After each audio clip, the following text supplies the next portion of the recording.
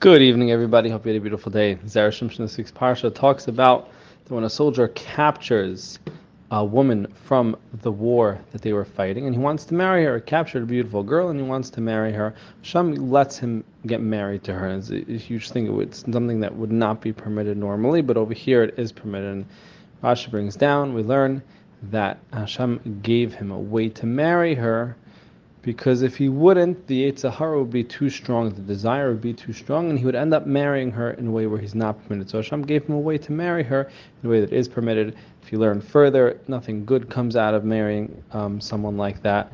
But ultimately, Hashem realized the Yehudis Sarah is there, so he gave us a way, someone in that situation, he gave them a way to not tell the Yehudis Sarah no way and then not be able to fight it, but rather to have a way to do it in a permissible way. Now, going into the war, this only applies for a war when Eretz Yisrael, when Bnei Yisrael wanted to expand their borders. It wasn't a war that Hashem commanded them to go to, like when they captured Eretz Yisrael, because when they captured Eretz Yisrael, everybody had to be killed. There was no survivors. That was what Hashem told them, and that's what happened. Now you would think, though, that okay, fine, he's supposed to kill everybody, but this guy sees someone he wants to marry, so he'll capture her, he won't kill her, and then he should be allowed to marry her also. But that's not the case. The case only applies to a type of war that's not an obligational war, but that's a war that's voluntary, so to say, to expand the borders.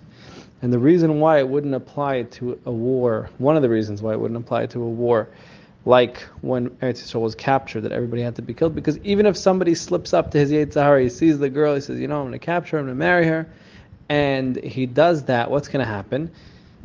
The guy next to him is going to go and kill her, because everyone is obligated to kill whoever it is. So he's going to so-called be protected, so to say, be protected from his fellow soldier.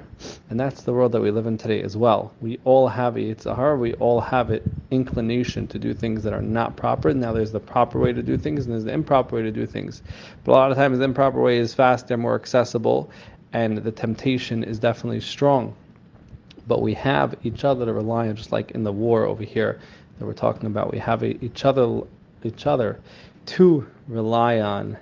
We shouldn't keep ourselves in a place that it's alone. Everybody has their struggles, and the best way to overcome it is together, and to have that support system built up. Everyone should be zera. To have that, everyone should have all the brachos and zera, shimshon, shimshon, everyone should have a beautiful night.